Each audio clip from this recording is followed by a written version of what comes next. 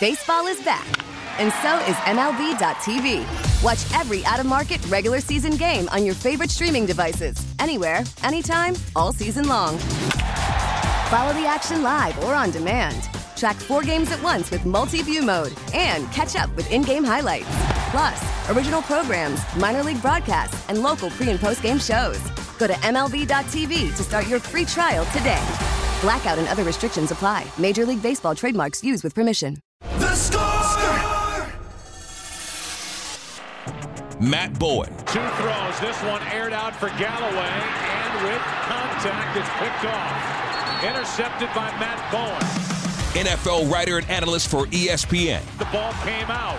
Right now they're calling fumble. Matt Bowen knocked it out. 7-year NFL veteran. We talked about it last week a little bit, Lawrence. Dan was on vacation and all that. But when you were there last week working, we talked about how... I had to throw that in there. Bite me, Bowen. Defensive back coach for IC Catholic football. One of the greatest things and most rewarding things about being a high school coach is to see the impact it can have on your student athletes. Matt Bowen with Bernstein and Holmes on 670 The Score. Let Matt Bowen talk. Shut up. I was wrong. He's not at the Senior Bowl, but he is covering the happenings at the Senior Bowl as he is also looking at the free agent market in the NFL. Matt Bowen is all football things to football people, and he is with us on the Score hotline that is presented by Circa Sports Illinois at Matt Bowen 41 on Twitter, twitch.tv/Chicago 670. The Score is always something you should be checking out as well. Matt, what's top of mind for you? I know that's a big undertaking every year to put that top 50 list together. What did you learn in doing it? It is hard. It is challenging. You have to talk to a lot of people, watch a lot of tape. And at the end of the day, Dan, the number one thing is you have to trust your own eyes, right? You have to believe what you see when you're an evaluator and you're looking at tape. So that's the number one thing I take away from it. And also, it's hard at times. Look at a player like Chase Young. I didn't really know where to rank him. You know, he has the physical tools. He has the traits, but he's had injuries. On the flip side, he's only 25 years old. Yeah, he's a very interesting case. He also doesn't defend the run. He doesn't want to. Well, that can happen at times. You see some certain things on his film. I think at times this year he's played too upright in terms of his pad level as a pass rusher. We've seen situations where he's not disciplined as a pass rusher or as a run defender. But again, I go back to what do NFL evaluators look at? He's a former top 5 pick, and he has the traits. So can you get him in your system? Can you coach him? Because he was drafted there for a reason, guys, right? And again, it might not be a 3 to 4 year deal. With Chase Young, it could be a 1 year deal, and that's what he might be looking at. And I expected much more. When he left Washington via trade and went to the Niners, with all that talent around him, you expected to see so much more production, and it didn't happen. Matt, are there any centers out there that the Bears could go get? Connor Williams from Miami. Now, look, I dropped him down. He's only 27 years old. I dropped him down to number 43, and the reason is he had an ACL injury in December. Okay, so anytime we're looking at a player, you know, one thing you have to look at is age and injuries, obviously, but when did the injury occur, right? So someone like Connor Williams, you have to account for he's not going to be ready for minicamp, not going to be ready for OTAs. When is he probably going to be ready for training camp? But as we've discussed before with a knee injury, look, it's much different, Lawrence, if we're talking about a wide receiver, defensive back, right? We're talking about an interior offensive lineman. But again, what are his traits? He's someone that is excellent in space. He's more of a positional blocker, but especially when he climbs to the second level, he's very good. So how does a knee impact him? But again, if you're the Bears, you might get a discount on him because of that injury. Is there anyone in the draft that you think that they could get who could be better than him? That's a great question. I haven't studied all the centers yet, but I'll tell you what, when this guy is healthy, he's a pretty good football player. And that's, you know, there's a reason free agency is before the draft, right? Because you're going to find guys who are pro ready, who have pro tape, have a ton of reps and a ton of experience so you can put into your system right away. And you know, they can play at a high level. With where a young player, we see it all the time. It takes time to develop. Look at Tyreek Stevenson this year. Look at the first half of the season, the game tape versus the second half of the season. Much different player in the second half. What you expect, that gradual development. But you need that development, especially at center on day one. Well, what kind of challenge would it be to have a rookie quarterback and a rookie center. That doesn't sound it doesn't sound appetizing to me, because you got to compete. You're going to be a top 5 defense next year, and you're competing. I think it's asking an awful lot to pair a rookie quarterback with someone other than a very experienced veteran center. I agree 100%. Someone that can help you up front, that can make the protection calls for you, right? That can set the protection, that can talk to you in the huddle, that can talk to you on the sidelines. Someone who has seen everything, and a player like Connor Williams has seen everything. I think it's very important, Dan, to pair a young quarterback who's going to need a lot of time in terms of development and understanding the pro game, especially that first month of the season. To have a veteran in front of him makes a ton of difference. The championship games seem like they're far away, but they're not. They're only 4 days away. Where did the Ravens go wrong in that game? I think a couple of things. Let's start on defense. I think the first half, what Mike McDonald is, look, he's a heck of a football coach, just got hired by the Seattle Seahawks to be their new head coach. They're very zone heavy, okay? But when you play against Patrick Mahomes and Travis Kelce against zone coverage, look at simple routes like a sail route. So a sail route is a 3-level flood, right? You got an outside vertical, you have Kelce running the out route, and you have an underneath flat route. Well, Kelce won't run the out route. Why? Because he's so experienced. He'll see where the strong safety sits down in his zone, and then he'll just tighten the route and adjust the route. And they are so good at exposing zone coverage that, Kelce was so productive in that first half. Plus, they can run the football. They're a different team. But then the second half, you saw what Baltimore did, right? More man heavy, okay, because they had to match up. But something about that game that stands out to me. I know I'm getting a little off topic, but Patrick Mahomes was so good in the first half from a numbers perspective and a tape perspective. But look at him in the second half. He didn't have highlight plays right to the end of the game when he threw the deep over out to MVS. But he didn't turn the ball over. He didn't put his offense in a negative situation. He really managed that game, the flow of that game in the second half based on what his defense was doing. And that brings me to, Baltimore. There's going to be questions with Todd Monken and what they did offensively. There has to be, right? There has to be questions because they're one of the best rushing teams in the NFL. Early in the game, they run power up, They kick out, they pull the backside guard, downhill with Gus Edwards, positive game. That's a productive run. That's Baltimore Ravens football. But they turned that game into a situation where Lamar Jackson became a drop-back thrower, consistently drop-back thrower. You didn't see a lot of quarterback design runs. You didn't see a lot of play action and movement. And I think that really played into the hands of Kansas City, especially with Spags, like we talked about. What is his identity? It's pressure and it's man pressure, and they got after him. I'm still trying to figure out, what do you think Monken saw that made him say, you know what, maybe we're better off suited than – because they played the run well, but it felt like they just kind of gave up on it. Yeah, I agree. And look, I don't know the right answer there, Lawrence, but I do think this is a difference when you play against a coach like Andy Reid and Spags who have been there before. Right. And that sounds generic, but you saw in both games, the teams with championship experience, okay, they didn't make a lot of mistakes. They managed the game the right way. Where the team like Baltimore, I know Coach Harbaugh has been there, but Todd Monken hasn't been on that stage, right? So now you have a coach who's trying to adjust his game plan, but not sticking with what got them there. I guess that's the way to answer it, is they went away from their identity, while Kansas City stuck to their own identity. In the NFC title game, it looked like Detroit was clear sailing. Everything looked great. Then the second half happens. I thought Brock Purdy played great in the second half. What did you see?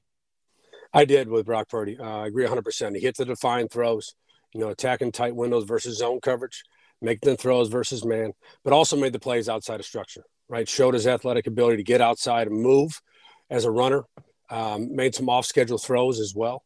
And protected the football, put the ball where it was supposed to be. And then, the flip side with Detroit, again, team that hasn't been there before, going against a Niners team. A lot of those guys have already played in the Super Bowl, turning the football over, dropping passes, not converting on opportunities. And look, I know there was a big discussion on Dan Campbell and the decisions he made on fourth down. But I'll say this, those are the decisions that kind of propelled that team to get to that point. That was their identity, was they are going to take risks. They're going to try to cash in on those risks. If you want to question anything, it's the decision to run the football in the low red zone at the end of the game where they had to burn a timeout. That completely changed the course of the end of that football game. Now you're playing completely different situational football where you have to do an onside kick. And look, You can't get onside kicks anymore in the NFL. I looked at the numbers. I was doing something for ESPN a couple weeks ago. When I was a rookie in 2000, there were 17 onside kicks recovered. Okay, I think this year was 1.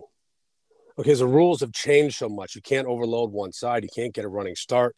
That used to be the Wild West out there, and the ball would go everywhere. So if you have to put yourself in position in today's NFL to get an onside kick, you're really, really reaching. And so that's why I go back to that decision to run the football at the end of the game. The Senior Bowl is ongoing. I don't know what the consensus is for this year's overall crop. I know sometimes they will look over the talent and say, well, it's some years the Senior Bowl is a better measuring stick than others simply because of who happens to be going up against whom. What are we hearing about early returns? Early returns, a player like Roman Wilson from University of Michigan is having a really good week at the wide receiver position, up and down play at the quarterback position. Look, this is going to happen when you go to an all-star game. I hope everyone understands that these quarterbacks are throwing to new players. They have a new coach talking to them. They're being taught new techniques, and you expect them to go out after, a couple meetings to start lighting it up. It's not going to happen. So what you're really looking at there, Dan, and this is how I always have done it when I was down in Mobile, is I watch certain things, the ability to be coached. If you get beaten one-on-ones, because you're going against really high-level football players, can you adjust in the next rep? Do you take that next rep and demand to play that same wide receiver again? Say, I want him again. Look at the one-on-ones, offense and defensive pass rush. There's a technique involved there. I want to see people compete. That's the number one thing I look for. Who wants to compete down there? Who really wants to compete? And you see that during one-on-ones. 7-on-7 in team, it's not live. It's thud. So you're not going to have a high-speed evaluation, in my opinion, in 7-on-7 and team. What you're really looking for, a broad view of this is how they're coaching individual periods. Do they carry it over to one-on-ones? Do they carry it over to team? Do they make their own self-corrections throughout the course of the practice? And there's a lot you can see there, because really that's just a small piece of it. That's part of the job interview, no question. But are you seeing the same things you saw on tape? Because the tape is the reason they got there. Right. And it happens too often. You see it on Twitter the last couple of days. Well, this player can't play anymore. What do you mean he can't play? Because he had 2 bad reps in one-on-ones? No. That means he has to make an adjustment off the new personnel he's going against and the new coach he's working with. So never forget about what got them there. And that's the tape they had at the college level. What's another thing about being at the Senior Bowl that maybe those of us who are not in it don't know? Like, you've been down there a ton. What are the things that players need to understand if they're going to spend the week there? Well, one, it's talking with coaches and scouts. When you're done with practice at whether it's the East, West, or I went to the Hula Bowl, back in 2000 in Maui. Now that's a good trip back then. But you're meeting with coaches. Once you're done with practice, they're watching everything. You're going to have interviews at night. You're going to meet with head coaches. You're going to meet with assistant coaches, general managers, college scouts. You're going to meet with all of them, and you're going to go through a series of interviews. It's going to be late at night. It's not just the football aspect of it. That's part of it, but the interviews are a very big part of it down there, because they want to get more for their evaluation, and then they're going to follow up on it again at the combine at the end of this month. So that's, to me, Lawrence, the interview process is a critical piece of it, in addition to what you do on the field. What do you make of Bobby Slowick and Ben Johnson staying put in their jobs as offensive coordinators? Well, one, I think they're in great spots. There's no question about it. They lead to the best offenses we've seen this past year in the NFL. It's interesting to me. I don't, you have to ask this question when they go into an interview. It doesn't mean they had a poor interview at all. It's just, what do they want? Is it a number of years? Is it a certain coaching staff they want to bring with?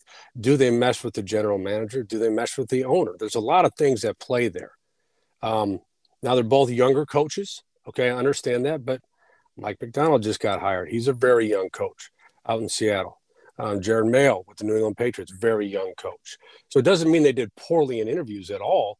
It could just be, Lawrence, that they think they got a good thing going, and they might have an opportunity next year or the year after where the opportunity is actually better for them in terms of having a better general manager, being able to pick a better staff they can work with. So there's a lot of things that go into it. And I understand there's only 32 of these jobs in the world, but sometimes And we've seen it before. We've seen it here in Chicago, and we've seen it a lot in Washington, where you pick the wrong coach, or the wrong coach goes into a unique situation, doesn't work for him, and then everything the wheels start to come off pretty quickly. I'm really impressed, honestly, by those guys making that choices because there's a scarcity of the job, as you pointed out, but that doesn't mean that you have to take a bad job, especially if your position that you're in right now is really good and serves you. Right, and Slowick is a great example. He's going to have C.J. Stroud going into his second year, and that's where you really make your most development. That's the biggest jump right there, year 1 to year 2. Now look what he did in year 1, right? Okay, so if he can add even more development to his game, and you go into next season with the skill players they have, with the additions they can make on the offensive line next year, what they can do with their defense next year, that could be a playoff team again. And now you're leading another top offense in the NFL. So like you said, Lawrence, maybe that opens up even more doors for Bobby Slowick next offseason. Question I have from a larger perspective, zooming out a little bit, and it's how, as a scout, are you observing that the transfer portal is affecting professional development? I know we've looked at it about quarterbacks who've played in multiple systems, have had different terminology, et cetera. I'm curious how for across the board, where as much as coaches want to sell you on continuity and being in the same place and the same teammates, there's something to be said for the mercenary idea of, look, I'm going to get a great football education in more than one place with different coaching staffs, and I'm going to absorb all of it and take it upon myself to do what's best for me professionally. How many years of this transfer portal is it going to take for us to understand what it means for development? Well, I think it means a lot. There's obviously positives and negatives about it. We all understand that. But in terms of the positives, you could take a receiver who's in an offense that is very run heavy, but has the traits to be very productive. Well, if he goes and gets another opportunity at a different school and he catches 75 passes, well, one, that's going to improve his draft grade right there. Evaluators are going to be able to see more on the tape, okay, because he's getting more volume in terms of target volume in the pass game. Same thing for a running back that's in a pass-heavy offense that plays out of the gun. If he goes to an offense that is more pro-style system through the transfer portal and gets more downhill carries and is more advanced now in pass protection, that's going to impact his overall draft grade as well. The one thing I don't like about the transfer portal, and this is me being a high school head coach, is it has really impacted high school recruiting. There's not enough scholarships anymore because I understand it. Like we were just talking about before. Are you going to take a rookie center and pair him with a rookie quarterback? No, you're going to go free agency, right? Well, it's the same thing with the portal. You're going to take a high school defensive back. You're going to take the guy who's played 2 years already in college. Is more mature, both in his physical profile in terms of his mental ability to understand football. Well, you're going to take the veteran player from another school. But what that is doing, guys, is let's say you have 25 scholarships, right? And 10 of them go to portal kids. Well, now you only got 15 for high school kids. So what's happening is there's not as many Division I spots anymore for high school players. So it's all being pushed down, right? You're having more players go to the FCS level and even the D2 and D3 level now than before because the portal has changed recruiting. Matt, we appreciate the well thought out stuff, and we appreciate you, man. Thanks for being on the show. All right, guys, we'll talk Super Bowl next week. You better believe it. We sure will. That is Matt Bowen. And speaking of that game, you can join 670 The Score and Circa Sports Illinois for the big game party on Sunday, February 11th at Benchmark in Old Town. The Molly and Haw Show, the Bernstein and Holmes Show with Layla Rahimi and Parkins and Spiegel, all of us broadcasting live from noon to 3 p.m., getting you ready for that big game between Kansas City and San Francisco. You must have at least $100 in your Circa Sports Illinois app to attend. Doors open at noon. There will be live entertainment and complimentary game day bites. Go to circasports.com to sign up for the invite and more info. Dan, I want to lean on your experience as a Heisman voter. Okay. To talk about the NBA. I know that seems weird, yeah, but it'll make sense when I bring it to you. There's also some other stuff. You were gone, and I was watching the Luka game Friday night, and I wanted to talk to you about it. We haven't had a chance because obviously like Championship Sunday and some other stuff takes precedent, but we keep seeing these crazy point totals in the NBA. I want to talk about why that's happening So since you are the host of the Organizations Win Championships podcast, we're going to lean on your experience there too. We talk buckets next here on The Score. Baseball is back, and so is MLB.tv. Watch every out-of-market regular season game on your favorite streaming devices, anywhere, anytime, all season long. Follow the action live or on demand. Track 4 games at once with multi-view mode and catch up with in-game highlights. Plus, original programs, minor league broadcasts, and local pre- and post-game shows. Go to MLB.tv to start your free trial today. Blackout and other restrictions apply. Major League Baseball trademarks used with permission. Dan Bernstein, Laurence Holmes, middays 10 to 2 on 670 The Score in Odyssey Station. Don't stop now. Lucas splits a double. Keeps the dribble alive. All the way to the hoop. Scoop to the hoop with a ball. Point 71 and 72. I believe 73 was the magic number total. Add him to the list. We just did the list last week. I know. Talking about the guys who scored 70, and there's Luka Doncic doing it again. That was courtesy Bally Sports. Luka was amazing in that game, and he could have had a 70-point triple-double. If his teammates didn't suck. Yeah.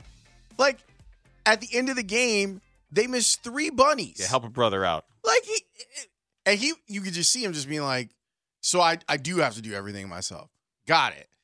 Okay, fine. I'll go and finish this game out since you guys don't want to make layups. You know, they were all kind of joking about it the same way that, like, you know, Bill talks about him and Jordan combined for 57, whatever.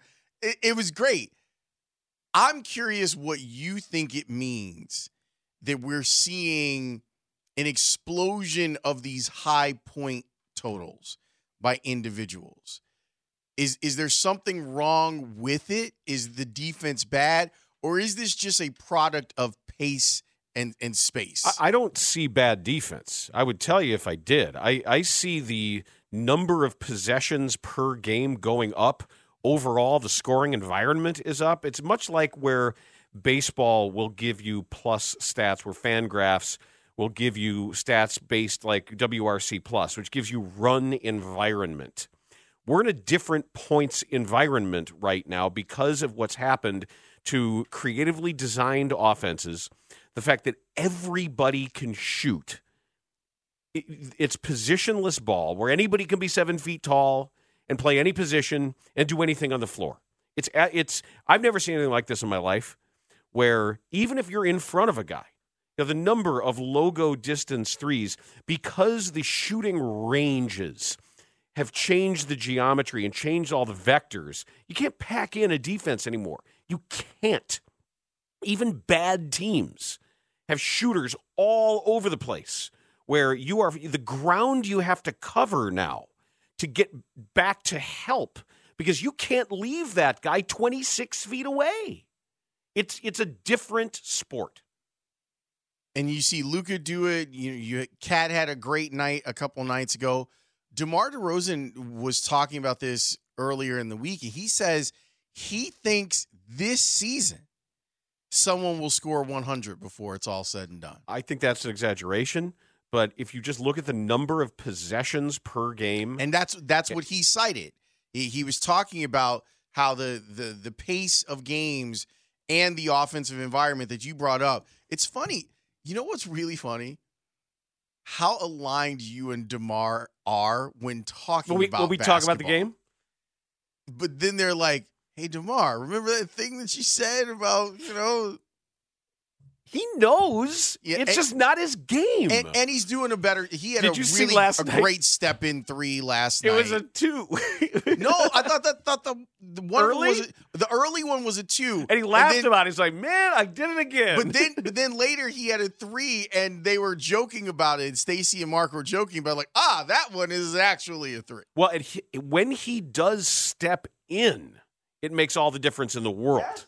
Rather than be sort of this catch-and-shoot thing. He's got to be in the right rhythm because his best shots come off his own dribble and not off catch-and-shoot. He's not a catch-and-shoot player, but he's had more toe on the line shots than I think I've ever seen in my life, just because when his body does carry him forward, he will skid over toward the line. By the way, DeMar's shooting 34% from 3. 10% better than Vooch. Vooch bad. And this is something I thought I would never say. I liked that floor that Charlotte had last night. I don't ordinarily like all of that. Like, I'm a bit of a traditionalist when it comes to basketball floors. I don't like all of this stuff that they got going on. Also, can we have a conversation? No, well, maybe this isn't the best environment for it. What? Look, I'm not calling you Leaky Black. I'm not. The man's name is Rayshawn Malik Black. His nickname's Leaky. Yeah. It's only the second most racist name in sports right now. It was the first one. Well, that one we can't even say it. But that's that's right. Even say now the I name. know. That's right. But that's his actual name. That's not a nickname. How does someone not change that, by the way? You got to change that. Yeah, you change that to like something else. Knight. Knight would be fine. Knight. Our last name is now Knight. Because the other one, it's a Chappelle skit. Chappelle literally did a skit about this. Of someone whose last name is that? Yes. You never see. Oh my, I don't know. Dan, it is brilliant. The guy's it was like an old timey like 50s. God. And they spell it out with the hard R. And he's like, yeah, I'm here to see the little. And it's such a funny bit. But with these guys, I'm like, come on. And last night, what that is? That's a variation of the Michael O'Donohue bit that he wrote with Buck Henry. Yes. That's a variation of the D-bag bit. Yes. Lord and lady. Yeah. Well, the other thing that I kept thinking is I'm hearing Mark on the call. Like, Mark also like having to, well, there's Black. Like, you have to actually say his whole name, because if you just say Black, it also sounds super racist. Look, you know my cousin Adam, right? Yes. The doctor. Yes. His last name is Black. So we refer to, when we talk about the families, and he's got a brother whose last name is Black. So we have to realize when Beth and I are out, we're talking, it's like, oh, are the Blacks coming? Like another Chappelle skit. But it's there. This has been different words. My entire life. Like, well, who's going to be there? Well, I think it's going to be the Bernsteins and well, what about the Blacks? Are the Blacks coming? Are we going to have the Blacks at the party? Well, which Blacks? Well, I think those Blacks are going to be there, but I don't think these Blacks are going to be there. It's their name. It's been our entire life. Oh, what are you doing tonight? I swear to God, I would call. We're hanging with the Blacks. I would call my parents. What are you doing there? Oh, we're gonna be with the Blacks tonight. I think we're just gonna be over hanging out with the Blacks, playing bridge. Okay. Head down to the south side and see the Blacks. Yeah, we're gonna see but is the Blacks. it bridge? Is it going to be bridge or spades? Which is also, But I never thought twice about it until I realized it got in public. And people were like, well, are the Blacks going to be there? Yeah, of course they're going to be there. We wouldn't have a party without the Blacks. You got to have the Blacks at your party. It's not a party. It's not a barbecue until the Blacks show up. Well, if the Blacks aren't going to be here, then why are we here? Why are we here? Right. Exactly. Want to hang out with those Blacks. They're good Blacks. We heard that Charlotte, stadium announcer say Leaky Black a lot. Leaky Black. Well, but Ray, that's the thing. Worst porn name of all time. He can't be like 3-point field goal, Black. Black. So apparently, okay. Rayshawn Malik Leaky Black. Leaky comes from apparently his middle name, Malik. I totally. I don't. And guess what? That's a stretch. It feels like a stretch. Guess what? Your name is Rayshawn. Like, I am not going to be out here calling you Leaky Black. Like, I'm just not. His grandmother. There's something wrong with it. Something wrong with it. Get Eric Collins on the phone and ask him. Don't you feel weird saying Leaky Black? I don't know. His threshold for feeling weird saying stuff is probably higher than most. Yeah, because he's a wild man. He's fine. He's a little different. No, there was another NBA topic we wanted to get to. That was it was mostly Leaky Black. that was covered in a piece that Vincent Goodwill did for Yahoo today. Yeah, about this 65 game threshold. So there's a 65 game threshold if you want to be considered for postseason awards like MVP, for example. And I'm wondering, it's obviously like a much smaller sample size for the Heisman. That factors into your Heisman vote. Like if a kid plays 8 games and has crazy stats versus playing 13 games. Absolutely, it does. So even before this, even though there wasn't a mandate, there were probably people that were like, the guy only played 60 games. How can I vote him MVP?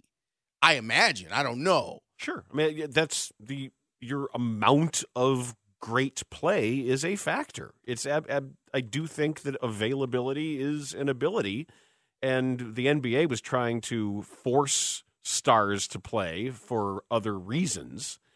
And Joe Dumars asked about it, said that you're always going to have unintended consequences. That's the first thing. The second thing is you kind of knew the first couple of guys that were going to get close to that mark, it'll become an issue. It was going to become a talking point at some point. It could have been a month from now. The number is what the number is. I'm not surprised. So they thought it through. You know, they knew that there would probably be some controversy. And now you're talking about Tyrese Halliburton, and you're talking about Joel Embiid. And Embiid is studs. Was he 5 games? And meanwhile, I don't know if you saw the story. If he misses 5 more games, he can't be considered for MVP. You saw that the Sixers have been fined $75,000 by the NBA for violation of injury reporting regarding Embiid's absence Saturday. See, mess with people's money. But maybe he's even more hurt than you would think. And that means that like there might be other people that could end up finding themselves in an MVP race that maybe wouldn't have been there. It isn't just that. The other problem that you have is the fact that they've tied in Supermax bonus eligibility into making those awards all NBA teams. And you're talking about huge amounts of wealth now that are tied in to just reaching that number. And you're going to now you're incentivizing playing through injury, which makes the product bad and endangers players because, look, I may miss the rest of the season or be in danger of that, but it's worth it to just keep my eligibility for third-team All-NBA. I feel like this text is making it up, but it's still funny. Same story as Dan, but my neighbors are the blacks, and another neighbor is a Korean family named Jew. Okay, that's hilarious. J-O-O? Yes. That is hilarious. I can't believe that you've never seen that skit. Are we going to invite the blacks and the Jews over for dinner? There it is. Exactly. There it is. Well, if you're going to invite the blacks, we got to invite the Jews. It would be rude. The Jews said no. What about the blacks? They also said no. I hope that's actually What if true, you were mad at them? And what if, I'm never inviting the blacks over ever again. I've had it with these blacks. Telling you, it's like you laugh, but this has been my whole life. Yeah, that's funny to me. That's really funny to me. Yeah, because then we were like, because it's my mom's identical twin that married a black. Married a black. From the South Side. And from the South Side. The South Side black? He went to South Shore High School. Good for her. Yep. I'm glad she married a South Side black. What happened? Honey, we send you away to Cornell, and you come home, and you bring a South Side black home? The White Sox trying to run away from those South Side blacks. Real fast. The 708 says, my wife and I are best friends with a family with the last name Gay. Same issue. Yep. Can't invite the gays over. Well, why not? They seem like good people. I'm tired of him. He's a jerk. So no more gays. We're gonna get we had a nice stroll through Boys Town with the gays the other day. Right. But yeah, leaky black. I'm not calling you that. Now, this is a reference for the hip-hop heads because not everyone will get it, but I cannot watch a game involving Leaky Black without thinking about the 3-6 Mafia and Crunchy Black, R.I.P. Yes, R.I.P. Also a problem. But at least he knew it. This is true. Somebody just turned on the show and is really confused. This is a very different station. Yeah, the 708 says, I've got a contractor here. I'm turning your show off until this bit is over. So he doesn't think I'm listening to right-wing radio. All right. We're sorry. We can do some right-wing radio. This Taylor Swift is ruining football. How dare she? She's destroying everything, ruining our lives and eating all our steak and taking away our precious manly fluids through her presence at football games. Damn it. Thank God we finished that segment before. We should. Oh, I had more, but never mind. No, we got people outside touring and stuff. I can see. We can't say I was going to some of that continue the stuff. bit, but never mind. We have visitors. When we return, some data that is going to make people really, really, really mad. About what? About Taylor Swift. You're going to get so mad, and your manhood is going to be threatened, and your football is going to stick to sports. You're scaring me. Ah! That's next. You're listening to Bernstein and Holmes, middays 10 to 2 on Sports Radio 670 The Score in Odyssey Station. There's a lot of really weird, lonely, insecure men out there. The fact that a pop star, the world's biggest pop star, is dating a star tight end who had one of his greatest games ever, and a network puts them on the air briefly, that it bothers you, what does that say about your life? Judge people sometimes on the silly stuff that bothers them. It'll tell you a lot about them. When I hear this whole thing about Taylor Swift, I just want to watch football. Liar. And now the Swifties have discovered Colin Cowherd. He is the darling of the Swifties now. They're out there calling him a zaddy and all sorts of other stuff. Saying he could get it. May I ask what a zaddy is? I assume it's a sexy older man of some kind. Okay. You nailed it. Okay. Because, sometimes people be calling folks daddy. Right. Yeah, he'd be a zaddy. Okay. Yeah. So the Swifties have found Colin Cowherd. Because in Yiddish, zaddy is grandfather. Oh. Maybe that's the origin, the origin of it. That we've gotten that far away from it. You sure? I'm sure it's not. I'm sure it's parallel evolution of some kind with some other meaning.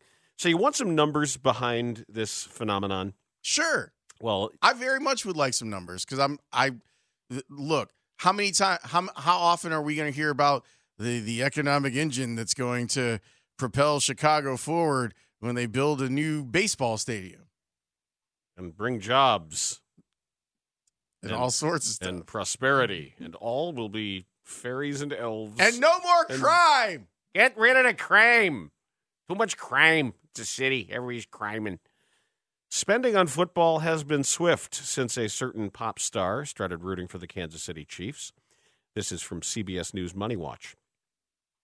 Ever since Taylor Swift began dating Travis Kelce and regularly appearing at his games, her legion of fans have also quite suddenly become NFL viewers. Many are invested enough in the sport and the Chiefs that they have snapped up game tickets, jerseys, memorabilia, and streaming subscriptions, as well as hosting watch parties. 16% of U.S. consumers, think about that number, 16% said Taylor Swift had influenced them to spend money on football. Holy crap. This is according to a survey from LendingTree, the online lending marketplace. They surveyed 2,000 U.S. consumers. So this isn't a tiny sample. 3/4 of Americans say they plan to watch the Super Bowl this year. More specifically, 24% of Gen Z and 20% of millennials. I figured the number would be higher for the say millennials. They are more interested in football this year because of Swift's relationship with Kelce. Wow. This is helping to counter what market research suggests has been declining interest in the NFL and other professional sports among younger viewers in recent years. But notice not of the people in the age range of the folks that are saying that they aren't watching. Correct. This is one of their analysts said there's an awful lot of people out there who are more likely to watch the Super Bowl because the Chiefs are in it, and Taylor Swift may be there. Nearly 40% of Gen Zers say they've spent money on football thanks to her, while six-figure earners were the most likely to say that Swift had piqued their interest in football. So not only is she driving interest, she's driving interest among people with disposable, I wouldn't say rich, but I would say people with money that can be spent here instead of somewhere else. That now qualifies as rich, Dan. That is amazing. Which is terrifying. Yes, that is 6 figures now is rich. But those numbers are staggering. It is. It's maybe I just see the world in a different way. I never thought that it was a bad thing. I understand people being upset by it being so ubiquitous. I get that. But I'm just tired of it already. Yeah, but I figured as big of a run, someone did a really good reel because Taylor's favorite number is 13. So they kept like adding stuff up. Like, don't even start with the Taylor Swift numerology stuff. Well, I mean, you'll go down a rabbit hole there. Super Bowl 58, right? 5 + 8 = 13. Like there was a whole thing that was going on, and people were kind of having a little bit of fun with it.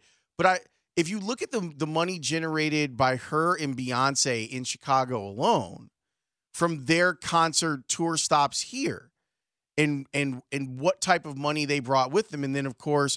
You had both of them going out of their way to give extra money to their crews, the people the long haul truckers who were taking care of them from stop to stop. I'm not surprised. And we know that the NFL is all about trying to find another place where they can get money. I'm actually surprised at how few Taylor Swift shots during the game we saw on Sunday. It seemed like they picked it up pretty quickly. That if we show her that there's going to be more juice, and considering that football is the only thing now that rates on television, to add this to it, of course there was going to be growth. As long as she's cool with it. As long as, I guess the cynical way to say it is as long as she's in on the exploitation, and she seems to be. Like, she seems to be having a good time. That relationship seems to be working out really well for the both of them. What? I think, no, but the fact that there would be anything other than the presumption that she's in complete charge of what she is doing would be a mistake. Yeah, but her being in charge of there's a difference between her being in charge of her relationship with Travis and her being seen. Like, she shouldn't have to mute herself. Like, she shouldn't have to say, I'll sit in the back of the suite. She's not. She's up there dropping F-bombs. That's what I'm saying. Like, I love that she's doing that. And the NFL is like, well, we have someone who's on our property that's super famous, and we get the opportunity, and it's relevant because of who's playing too. She's not just hanging out; like, she's part of the Chiefs family. So I'm here for it. I think it's good. I think it's a lot of fun. It hasn't, like, for all those people that were wondering, well, is this going to be the thing that collapses the Chiefs? That has not been the case. Didn't we go through this with Paris Hilton and Brian Urlacher? Well, that was very different. Very different, Dan. Because at the time, I don't think Brian was divorced. No, yeah, that was the version of this minus 90% of the brain cells. Well, I would say minus the purity. Well, and that was just dumb. That just kind of felt. That whole thing was just dumb. That felt like, you're hot and famous, and I'm hot and famous. This may have started that way, but they seem to really like each other. So great. I'm happy for him. I'm happy for him. I'm happy for her. I'm happy for the NFL. And we'll see what happens as the announcers, we've got to figure out a way to. This is another thing that made me mad about Tony Romo this year. Real talk. Because that dude was living a similar life. With Carrie Underwood, right? With Carrie Underwood and with Jessica Simpson.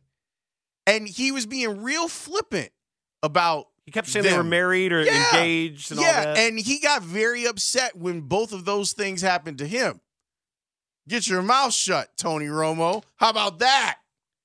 Catch me outside.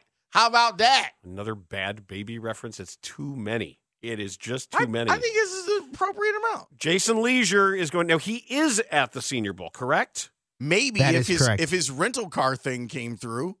Oh. Yeah, we'll have to. He also was called a Zaddy on the Sports Adjacent podcast this week. So we'll have more stuff with you about that next on The Score. We get it. Attention spans just aren't what they used to be. Heads in social media and eyes on Netflix. But what do people do with their ears? Well, for one, they're listening to audio. Americans spend 4.4 hours with audio every day. Oh, and you want the proof? Well, you just sat through this ad that's now approaching 30 seconds. What could you say to a potential customer in 30 seconds? Let Odyssey put together a media plan tailor-made for your unique marketing needs. Advertise with Odyssey. Visit ads.odyssey.com.